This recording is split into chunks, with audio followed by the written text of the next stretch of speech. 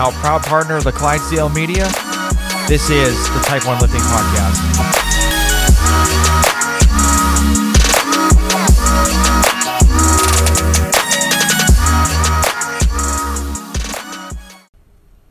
Hey guys, before we start this episode, I wanted to talk to you about Type 1 Lifting. So Type 1 Lifting is a clothing line that proceeds of the shirts and tanks and everything else goes to the Children's Diabetes Foundation. So this all came about with me and seeing a 5-year-old girl in the emergency department that had new onset of diabetes. So just take a look at the website. It's www.type1lifting.com. So just check it out. If you don't buy anything, that's perfectly fine.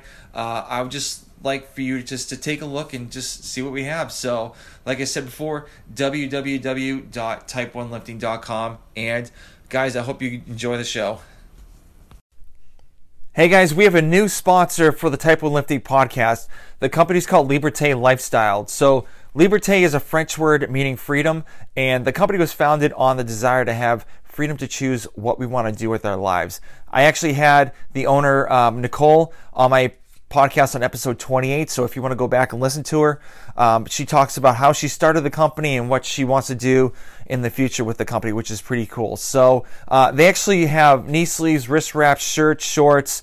Love the knee sleeves. I have the ice cream knee sleeves, and I love them so much. The neoprene's still good. The seams haven't split compared to other knee sleeves that I've had in the past, and I'm planning to keep these for a very, very long time. So Nicole actually gave me a promo code for you guys too. So it's all capital letters, TYPE, and the number 1. So it's Type 1. So go to libertelifestyle.com, check out what they have in the store, use the promo code Type 1, and save some coin. Now let's go to the episode. All right, guys, welcome to a new episode of the Type 1 Lifting Podcast. I have a very awesome guest. I was looking forward to doing this podcast with him. He is a IFBB pro and a doctor in chiropractic practice, Dr. Brett Kahn. How you doing? Good, man. Thanks for having me. Yeah, no problem. I actually saw you. I think it was on. I know it was on Instagram, and so I saw you on like someone's like the search page, and you came up, and I was like, oh snap, he's a diabetic too. That's awesome. Because I never really hear of like too many like diabetic bodybuilders, and you were kind of like the first one to show up, and so I thought that was pretty cool. Yeah. There's there's not too many of us. Obviously, the difficulty of managing Type 1 is one thing, but then adding the component of bodybuilding, which similar to CrossFit in that manner, pushes your body in different directions and different things. And when your body composition is changing to add muscle and get this big and then get as lean as possible, there's a lot more that goes into it. Obviously, lows and highs and stuff can really deter someone from it. So it was a bit of a challenge at first, but one that I enjoyed and kind of continued on with. Very cool. Now, when I was doing some research on you, I did listen to a couple podcasts. So what do you think about doing podcasts? I've only done, I guess I've done a handful of them or so over the years, but yeah, they're cool. They're enjoyable. Usually, you get a little banter back and forth, learn something, from who's ever putting it on, like yourself. Like, I just got a little bit of background on you, prior to this. And I was like, heck, I'm just going to jump in, answer the questions as they come, and then go from there. But yeah, man. Very cool. No gotcha. I don't do gotcha moments. So just to let you know. So there's no gotcha stuff in here. So, I know, like, I'm relatively new to the bodybuilding space because, like, I mainly do CrossFit and like Olympic weightlifting, and I've always wanted to learn a little bit more in the space. But before I kind of talk about that, I always ask like my diabetic guests, when did they get diagnosed with diabetes? Yeah. So my story, I'll try to keep it, shorter, but I was a college athlete. So I played football at Michigan State University, and I think my pancreas just kind of slowly stopped making insulin really over the course of like a year and a half. Like it seemed like because I had a lot of the symptoms and they seemed to really kind of increase. And I wasn't officially diagnosed until right after a bowl game my senior year. I had played in the Champ Sports Bowl and I was down about 24 pounds Wow. from like Yeah. my normal weight. I was already one of the smaller guys on the team. So I'm running down the field, Division I football, weighing like 160 something pounds, looking like, I was straight out of high school. But I should have been, at my biggest. And then I was working a summer job. It was just like a couple weeks after that. I remember just, mopping. I could only mop like maybe, a 5 foot space. And I was just like out of breath and just about to keel over. The doc called up and was like, yeah, we got your blood work in. Your blood sugar is 800. I was like, sounds like is that a good number? No, I don't know. And he's like, yeah, you need to go to the ICU right now, Yeah. And then, that was kind of the beginning of it. But I had felt so bad leading into that it was like anything I did, I would get sick, and obviously polyuria, dyspsia and all that stuff. That I was just really more than anything just relieved to be like, well, shit, I thought I was dying, Mm-hmm. So, and my body was just eating itself away for so long that, it really should have been caught sooner. But once it was, I was like, all right, this is the diagnosis. Let's just roll with it. Yeah. Now, I do have to give you a heads up. So I know you played at Michigan State. I'm a huge Michigan fan. Uh-oh. So I hope I hope it doesn't ruin the podcast. But obviously, like, being a D1 athlete, and I know I believe you did track for a little while too. Yeah. So just like my like a year and a half, and then Okay. I just stuck with football. Yeah. So obviously, when you got diagnosed with diabetes, it was kind of like a little bit of a relief that you knew actually what was going on. So how were you handling, your diabetes throughout like the whole, like the next season or whatnot? Yeah. So I mean, the unfortunate thing is that it was right after my senior season, like literally like a week or so after. So it was kind of sad in the fact that I was playing more as like a sophomore, junior, but it was like halfway through my junior year, my senior year. I was just trying to survive, practices. Like, I mean, I was like, just on the brink of dying. And the crazy thing was, I remember we were doing summer conditioning, and I'm trying to eat more than anyone on the team. I'm talking about, we got guys 320 pounds. I would eat 3 massive plates of food every single time I sat down. And the more I ate, the more weight I lost. And I remember this thinking like, this is weird. Like, the more I'm eating, the more weight I'm losing, because the blood sugar was just going crazy, right? Nothing was being absorbed.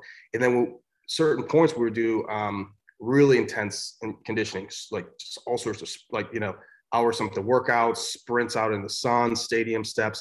And the more I ran, I would start gaining weight again.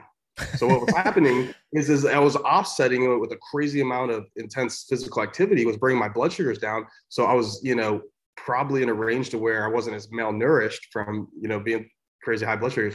I remember telling one of my assistant strength coaches that, and he's like, that's crazy, man. Like, what? That makes no sense. I was like, I know it doesn't, but I was just like, I don't know what's going on.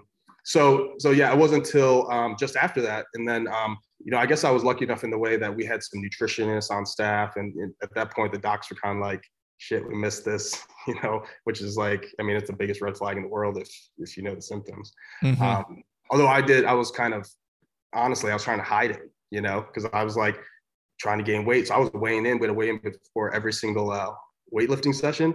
And we would wear like the football pants where you put your pads in it, the thigh pads underneath our shorts is just like, underwear basically. So I would just slip a 5-pound weight in each of them to make sure that, they weren't catching on to me losing weight. Right. Yeah. That's just crazy and stupid when I go back and think about it. But after that, it was like, my body just responded to,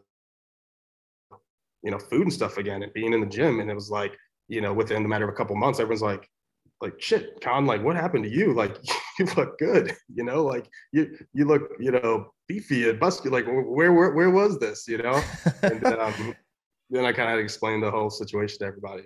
Yeah. So when you got diagnosed after like the whole season was over, did your friends kind of understand what was going on with like your new diagnosis at all? It was weird, and I've seen this with diabetics that are newly onset and some that I've worked with and stuff. I didn't want, and maybe it was the mindset of like, it's not broke, don't fix it, or I'm a tough guy in events. I wasn't really telling anybody about it. I told like a few people about it. And And then I just kind of kept it to myself for the most part, a few people heard here and there. Because it was like after the season and stuff, so it wasn't as big of a deal as if maybe I was, diagnosed during. But yeah, I don't know if I was ashamed. I just didn't know how to have the conversation. Those weird things about going out to eat. I'd maybe go to the bathroom and do my insulin. And eventually I got over that. And I'm like, A, shouldn't care what people think. And Yeah. B, like I don't know, I'm not going to run to the bathroom every time I need to check because I'm injected so often. So do it here. Yeah. So, I mean, obviously you were at a big school for the Big Ten. There, you must have some.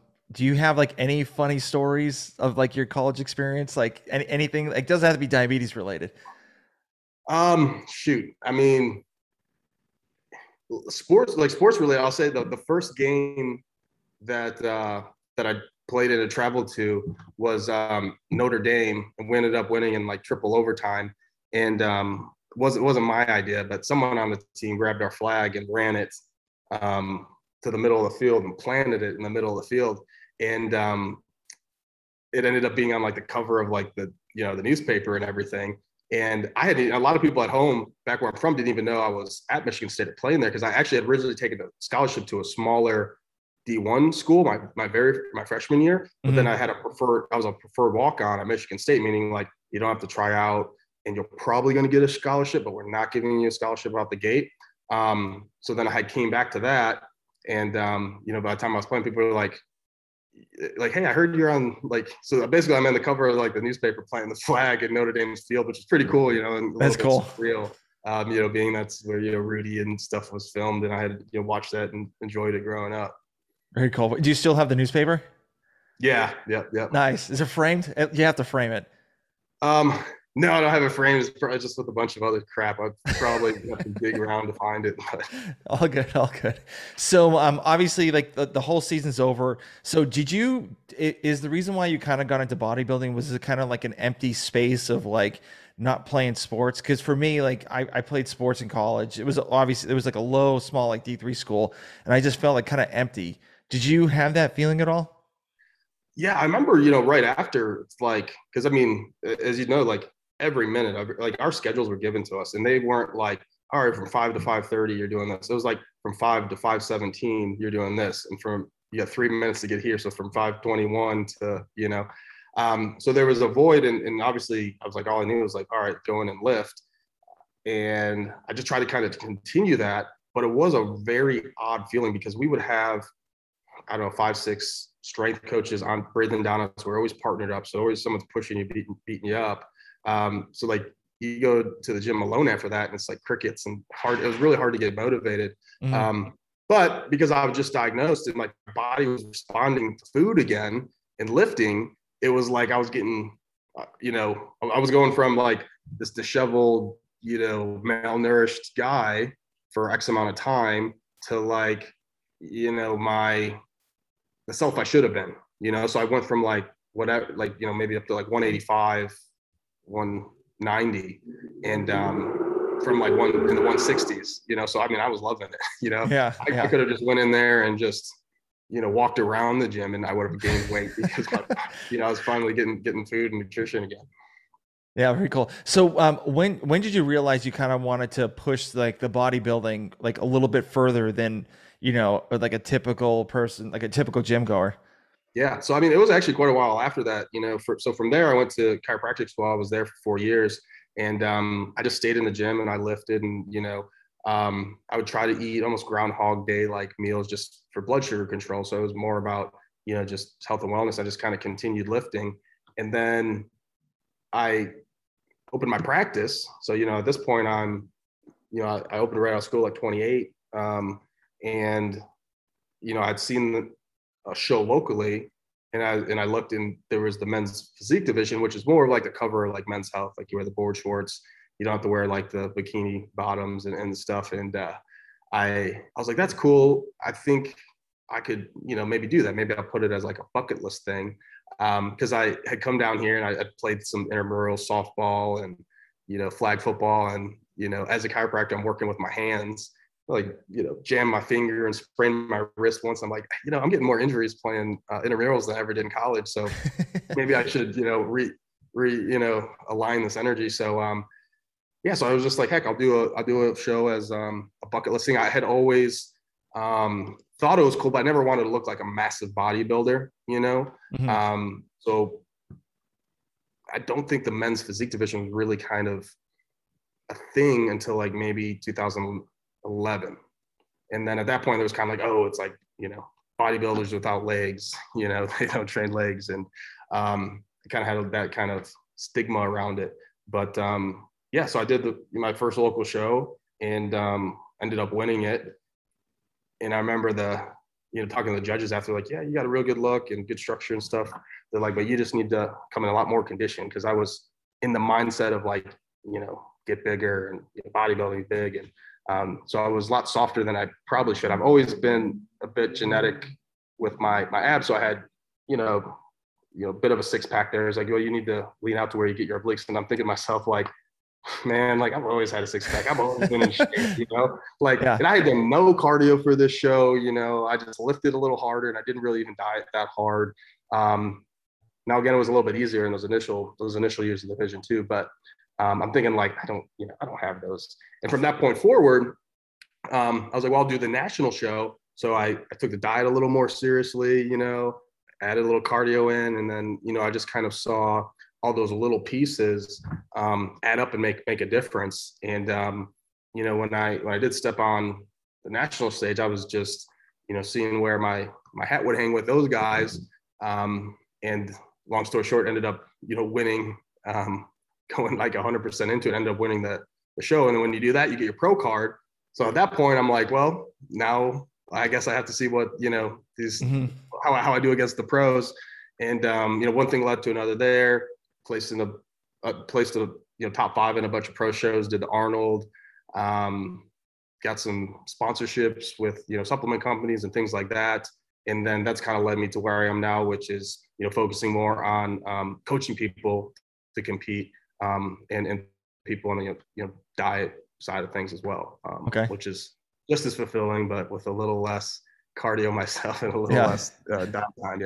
Yeah. So do you think the men's physique is kind of like one of the toughest divisions to kind of like get your start in, or like go pretty far? Because there's like tons of people, from my point of view, I think there's a lot of people that already have that physique and can like easily walk in there and go to a show, compared to like obviously the bigger guys, they have to take like, do a lot more things to get to that level. So do you think it's kind of harder to actually break into that category?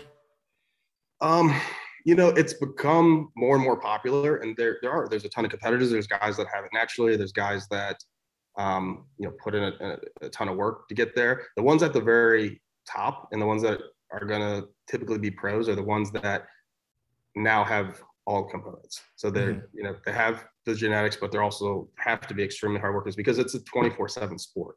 It's every little thing that you do, which really aligns with being type 1 diabetic, right? Because like this thing follows us everywhere. Like, everything that we eat, everything that we do, take a hot shower, what's my blood sugar going to do? Like, take a nap, what's it going to do? Every morsel that we put in our body, if you're dehydrated, I always explain it as it's keeping a scale balance, but instead of 2 sides, you got like 10.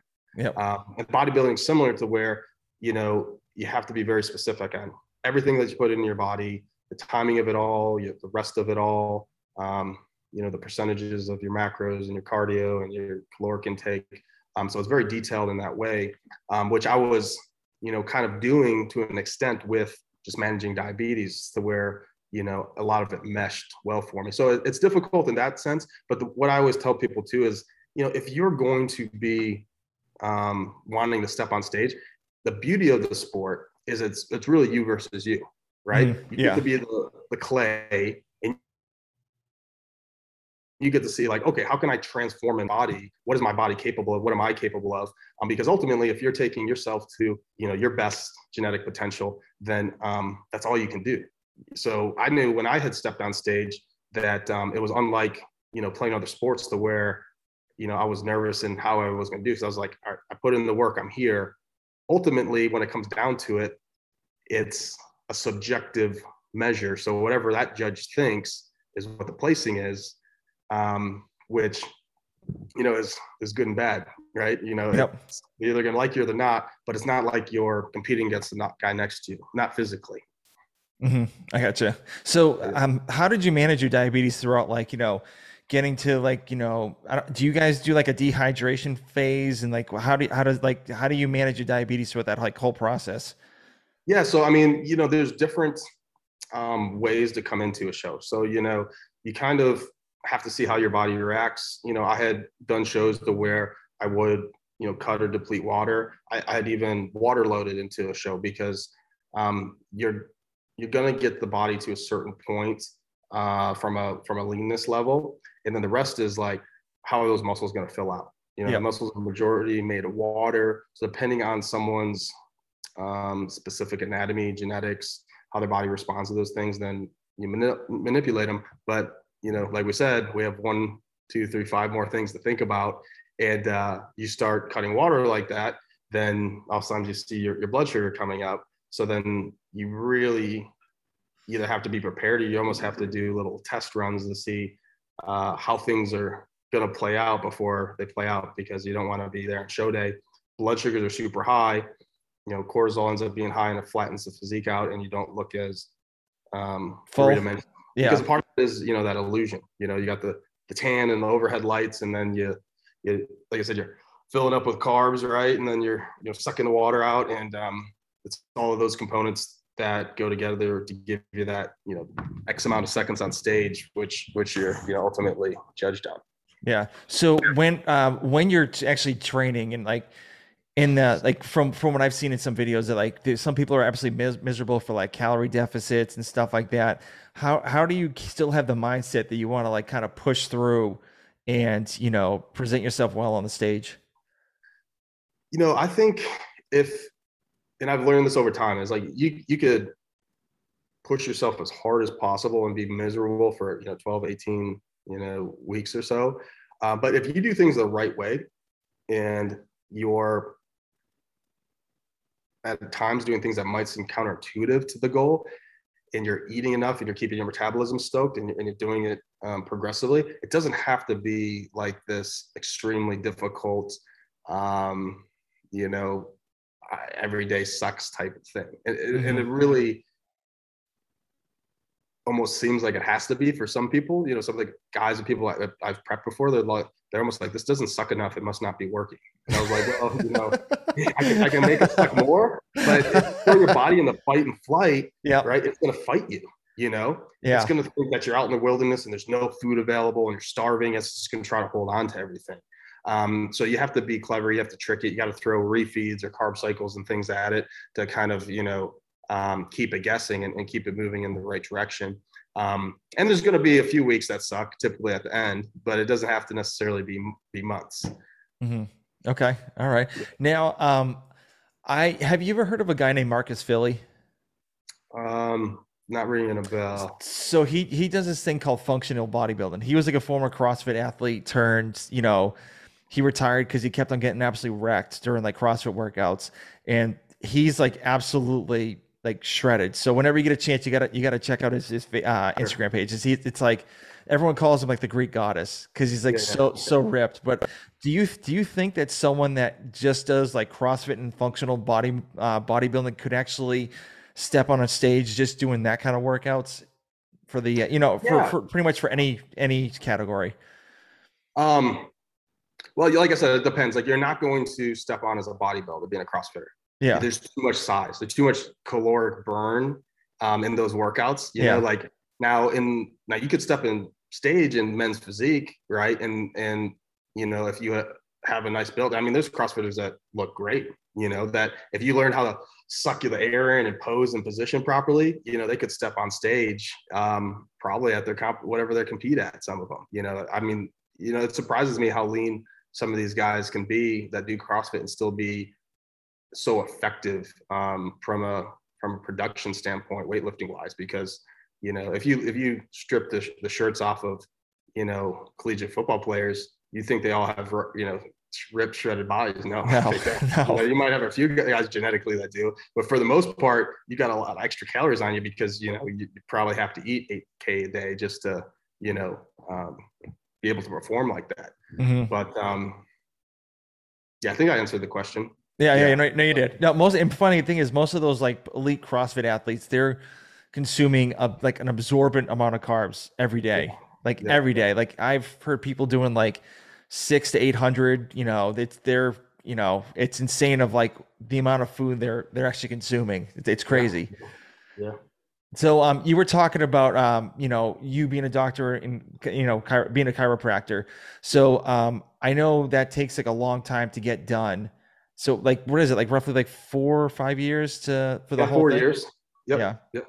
Okay. Um, I All got right. it done in 3.5. So that, they tell you like, like, you can get the program done in 3.5. And that's if like you don't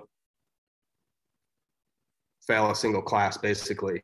Hmm. And I think our class started with like 140 and there's only 30 of us that got through in 3.5 because, Wow. if you fail one, just, based on when those courses are offered, then it sets you back, basically half a year. So I was like, that's nope, I'm getting, getting it done. I was lucky to get it done 3.5, but yeah. Yeah, very good. So what made you get into that kind of that field? Yeah. I mean, my background and stuff, in sports for one, actually when I was in middle school, I had playing football and I kind of jammed my head into the back of another player and messed my neck up pretty good. I had a good experience with a chiropractor then, and my dad had thrown his back out, and I saw it work well for him. And then, I grew up with my father being in the construction trade, so like my mind's always been very mechanical and structural and stuff, and our body works in many of the same ways. We got hinges and pulleys, and from a functional standpoint, it's always been something that's interested me. It's been intriguing, to understand just how the human body works, because it is really such a cool, marvelous miracle if you understand it. So yeah, I was just kind of drawn to it from that side of things, and I thought I wanted to do something in the healthcare field. And when I thought about being a chiro, I was like, that just seemed like it. Yeah, it clicked. Yeah, yeah. Yeah. So I know from listening to another podcast, you actually got it done at Life University down in Atlanta, my neck of the Yep. woods. So very, In Atlanta, yeah, yep, yeah, yep. Marietta, just outside of Atlanta, there, yep. Yep. I live like about a half hour, 40 minutes away north. Okay, yeah, So yeah, yeah, it's a awesome, good man. type, good place. So what were your thoughts about Georgia? Yeah, I liked it. Yeah, yeah. I mean, it was cool. It was like a bunch of different pockets. Obviously, it's like I was a young adult when I was there, but you're in school, so it's kind of like you don't have any money to do much of anything. So, Yeah. but I love going to some of the Blue Ridge Mountains and the hikes and stuff, and having sports teams there. I was actually just back for Michigan State's bowl game, Peach Bowl, so that was Mhm. cool to meet up with everybody. And it was kind of being in Atlanta and enjoying like the warmer southern weather and stuff that made me say to myself, okay, I want to start my practice somewhere, in the South. And I've ultimately landed in South Carolina here. Mhm. Yeah. So what was the final decision for South Carolina? Just, be by the beach, warm weather, golf, um, basically those things. Yeah. Yep. Very cool. Very cool. Now, I mean, I've heard some chiropractor horror stories before, and like what makes you different compared to like anybody else? Um, well, some of the horror stories, I mean, I don't know. It depends. I've been, it's 10 years for me, and like I haven't seen a horror story in my office. So I think movies sometimes dramatize things, and people think like, oh, like when Jean-Claude Van Damme like just walks up and twists someone's head, that they're gonna die. Yeah, yeah. And it's really not like that. And I also practice more, personally, as a, I don't know, you almost think of me as like a hybrid chiro. So I do a bit of PT and rehab type stuff, a lot of soft tissue work, like Gratton and like instrument assisted soft tissue mobilization or active release. A lot of stuff that athletes and bodybuilders and stuff can benefit from soft tissue standpoint, because your joints work obviously, integrated with your musculoskeletal system. So Hmm. if one's not working right, the other's affected. So try to make sure that we cover all the bases. Hmm. Very cool. Now, do you get mad when someone doesn't call you doctor at all? No, not Okay. really. I mean, paid a lot for the letters, but um, no, I mean that's one of the things I do love about being a chiro too. Is like oftentimes people are a little nervous or apprehensive, when they come in, and sometimes they're kind of like, yeah, I'm going for back. They've been nervous to come in, but they're going under the knife in like a couple months, and they're kind of like, I figured I'd give it a try now. So it's cool when you're able to help someone out like that, and they're kind of like, oh wow, like this really works, and they usually like laugh, and then people like to come see us, which is neat, So like I enjoy it. I mean, my patients, and the ones that come for like more wellness care, they've been seeing me as things spring up, or just from time to time to make sure they're moving better. And it's neat because I've garnered those relationships with all sorts of people. Yeah. I've never been to one. I've always wanted to go to one. I don't know. I just never pulled the trigger. Yeah, some of the old school guys are, in my opinion, and not to bash the profession, but yeah, every profession has theirs. People. I mean, shoot, you don't want to go to go to the wrong MD, and God knows what sort of poison they're going to give you. True. Yeah. And with the chiropractic profession too, the philosophy used to be like, oh, I adjust the bone in place and I fix this and that, and I think there's been a wealth of meshing knowledge now with just the ability for practitioners to cross populate and theories and things to be shared. It's almost where like doctors of physical therapy now are doing a lot more manual therapy and stuff that chiros are doing, and chiros are doing a lot more of the PT stuff, which has been interesting and cool to see. Yeah. That's always the direction that I've wanted to see the profession go. I would actually love to be able to prescribe certain medications, for certain things. So if someone is in a ton of pain and they need like an anti-inflammatory painkiller, it'd be nice to say, okay, you can just get it here. I'm gonna give you a limited amount, and I'm really going to preach about like, let's use this to just get you out of severe pain, so that we can maybe work on the issue and get you feeling better. Versus like, here's a script for 90 of them, go get it, Yeah. At the same time, I wouldn't want my malpractice insurance to be as high as this guy's. Yeah. I'm a big, I don't like taking anything. I'm a big fan of like, working it out in like mobility or anything like that, just to kind of, you know, heal myself instead of like, just pop an Advil or whatever, icy hots and stuff. It's like, I don't think it's worth it. It's better to kind of move and, get better that way. Well, yeah, I would say it should be a hierarchy, right? And I'll use this with my patients sometimes. Like, if I was there and I was standing on your toe right now, your toe's gonna be hurting, right? Like, what's the most logical thing for you to do? Move. You're not gonna say like, damn, Brett, my toe's hurting me. Like, will you pass me some Advil? And you're Yeah. like, okay, give me something stronger. All right, it's working, but it's still there. All right, we're gonna go and we're gonna inject the toe, and you're like, that's toe feels good now for 2 days, right? But now the toe's coming back. It's like, okay, we're gonna go in and we're just gonna do a little dissection of the nerve, and but then you have another issue. It's like, okay, well, let's cut the no, like, let's see if structurally, physically, we can just get me off the toe, push me back, right? And that's sometimes when joints and muscles or postural components to it, or something's not moving correctly. If you can do that, then that's where you should start. Which isn't always the case, because you have a limitation of matter, right? If someone's joint or back is degenerated to a certain extent, you may be able to get them out of pain, you may not be able to, but those tools are always there. But they can be a little more risky and a little more dangerous. Yeah. Okay. All right. Very cool. Now, I kind of want to go back to the bodybuilding real quick because I forgot to add this question. So, I've actually seen some YouTube. When I was doing some research on you, I saw some, YouTube videos of you during like bodybuilding.com YouTube channel, like working out with like other bodybuilders. Yeah. Who was like one of your most favorite, bodybuilders to train with? Like it could be for like the day, or, if someone's close by, like which one was like really stuck out to you? Like, man, like this is like being in another level. Yeah. I would probably say like Ryan Terry, who's won, the men's physique, Arnold, and, you're always a contender at Olympia, or Sadiq, Sadiq's, one of the most classic, I think, physiques, from our era that would probably go, he'll be like he's basically the Frank Zane of our time. And him and I had both actually had the same coach when I was competing. which is also a cool part of the sport, is the, networking and, relationships and stuff that, that you build over time. But yeah, those guys, probably both of them. Yeah. Yeah.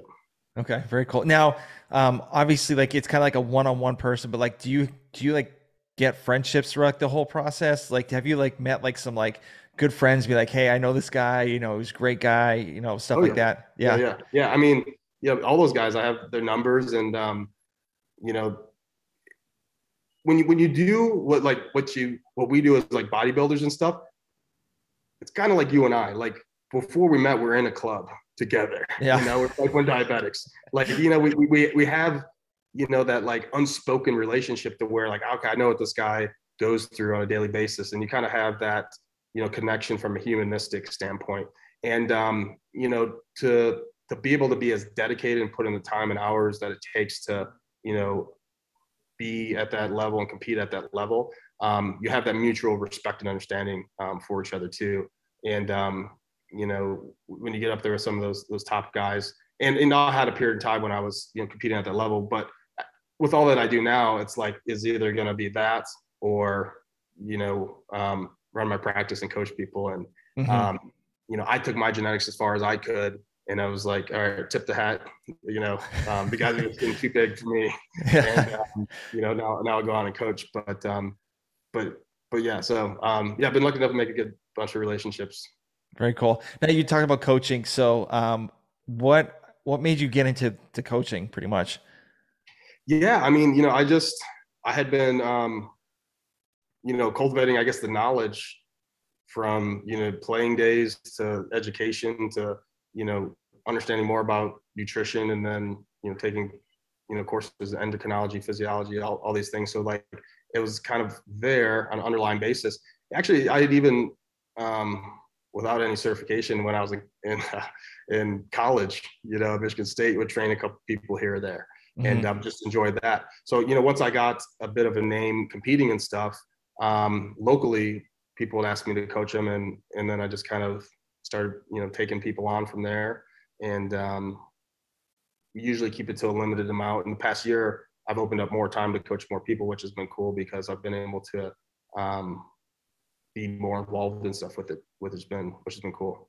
Yeah. So, which is better, you winning on stage or seeing one of your proteges that you Yeah, coach win on stage?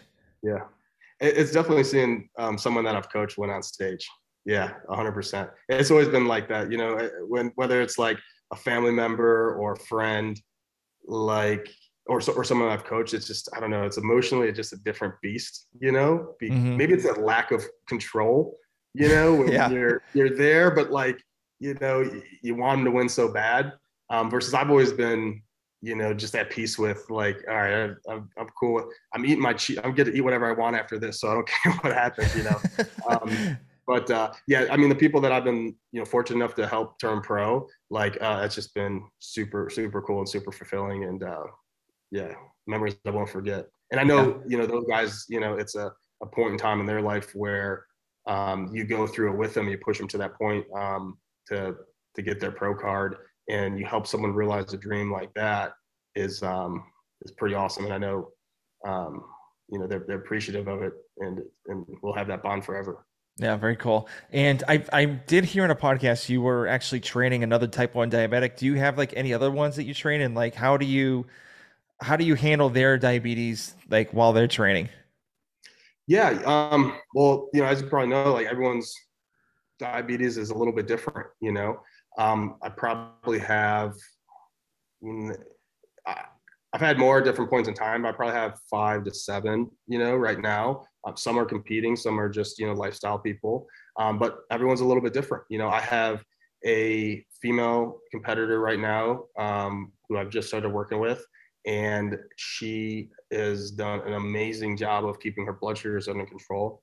But she's super low carb. She's maybe 15, 20 carbs a day. What? And yeah, and she has extremely, extremely tight, maybe the tightest blood sugars I've ever seen, to where she'll adjust down if she's at like 110.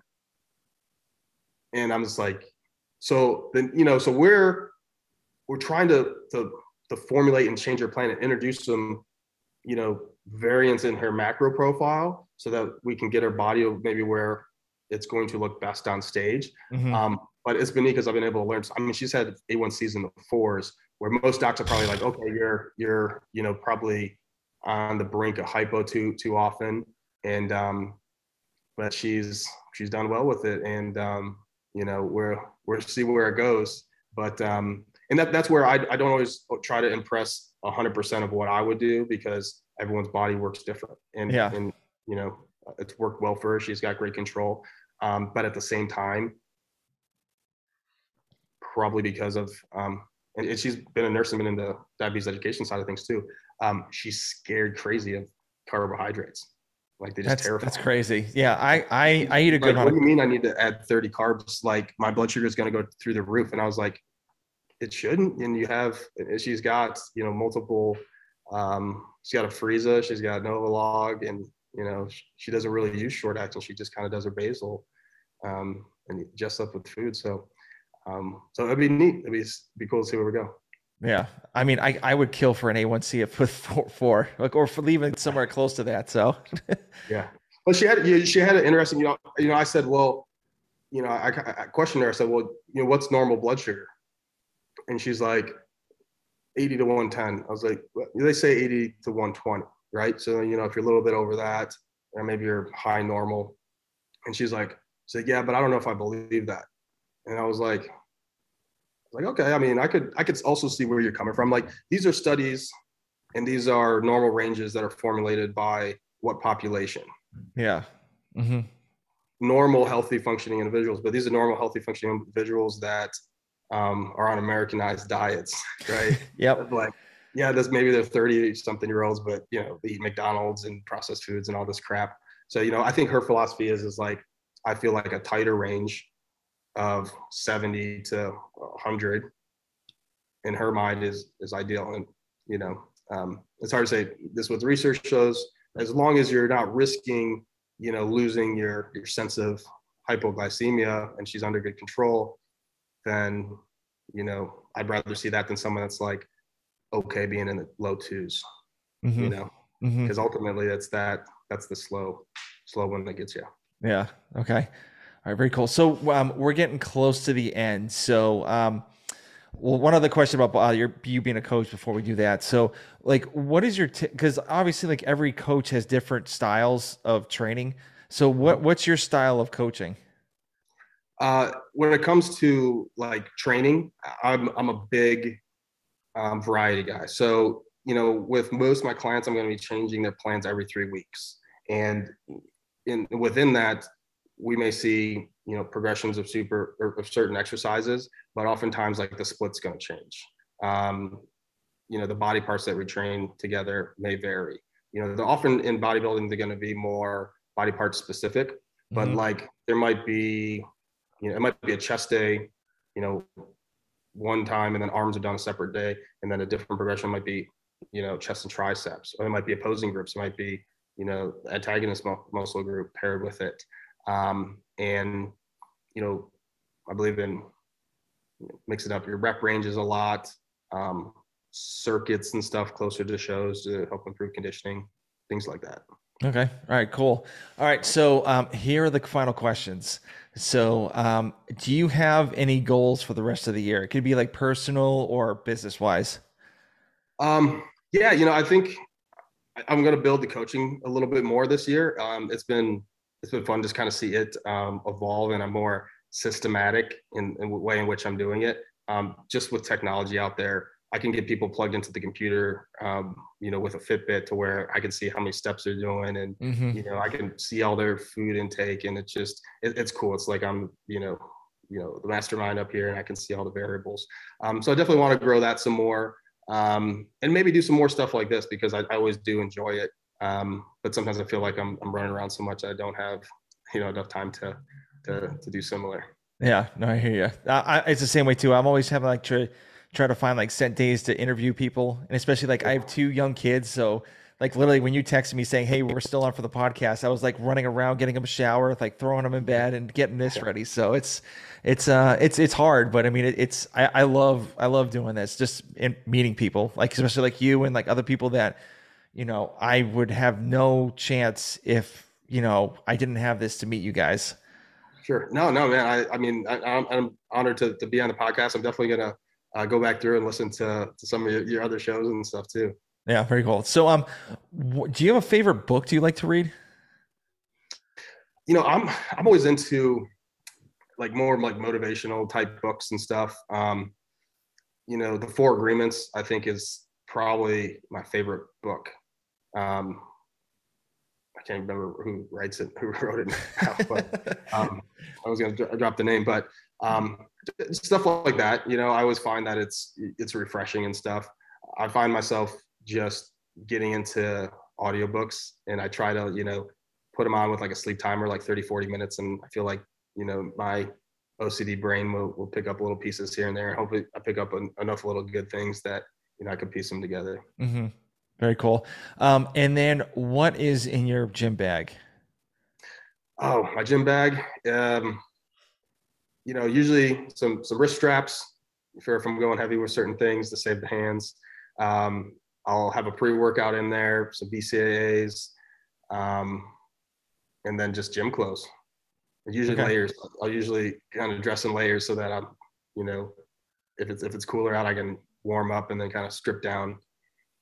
Okay. So do BCAAs, well, Actually, I think I have a video on YouTube somewhere that I did with All Max. That's like what's in your gym bag. And it's okay. actually how to build like an ideal gym bag, which is something I preach to people too, that are like, oh, I don't have time. And I always tell people, if you put everything that you need, from a clothing standpoint and from like a supplement standpoint in there, and it's just with you all the time, then you have no excuse not to go. Yeah, I'll definitely try to find that and link it to the show too. So, Cool. with BCAAs, my problem if I ever take BCAAs, my blood sugar like goes like high 300s, like taking that stuff. Does that ever happen to you at all, or? No, and that's a unique thing about because I've heard that with other type ones too. Now, I'm not like I sip on them all day. Not necessarily for the nutritional fact, but the fact that I just like a little bit of flavor in my water, and I drink more water with it, if Yeah. anything. Hmm. I'm lucky enough to get them free, so it'd probably add up otherwise. Um, yeah, you don't have any sugar or anything in them. Yeah, No, it I just know. just anything. It's crazy. So Yeah, I like, know some things. Well, like when you mentioned like Advil, I was thinking like anytime I take Advil, my blood sugar is just yeah, I that skyrocket. that that's why I don't like taking anything. So like you, like when you're bodybuilding, I'm a regiment guy. I kind of eat the same thing over and over and over again. And Yeah, yeah. the thing is, I don't get bored with it. So it's just like because I know I'm using it to fuel my body. So it's like, Most and people do plus, anyways. They're just doing a bologna sandwich and like, some crap food. yeah, Yeah, true, true. I'm gonna go a little deep on this question. So sure. let's just say this is your last day on Earth, and how do you want people to know you as? Yeah. Ooh. I don't know. I would say, friends, family, or people that I have coached that I'm kind of like a champion for them, like I've always felt like I've, you know, rooted for people to do well, and I like to see people succeed. And I may not always be like running up to someone trying to give them my advice, but whenever someone asks for it, or if I can help them, I always enjoy that and try to pass it forward, because people have done that for me. Mentors, coaches, people I've picked their brains, and I think if more people were willing to ask the questions, they would get more answers. Sometimes people are nervous to. Yeah, no, I agree. I mean, I have a motto called "Screw it, just do it."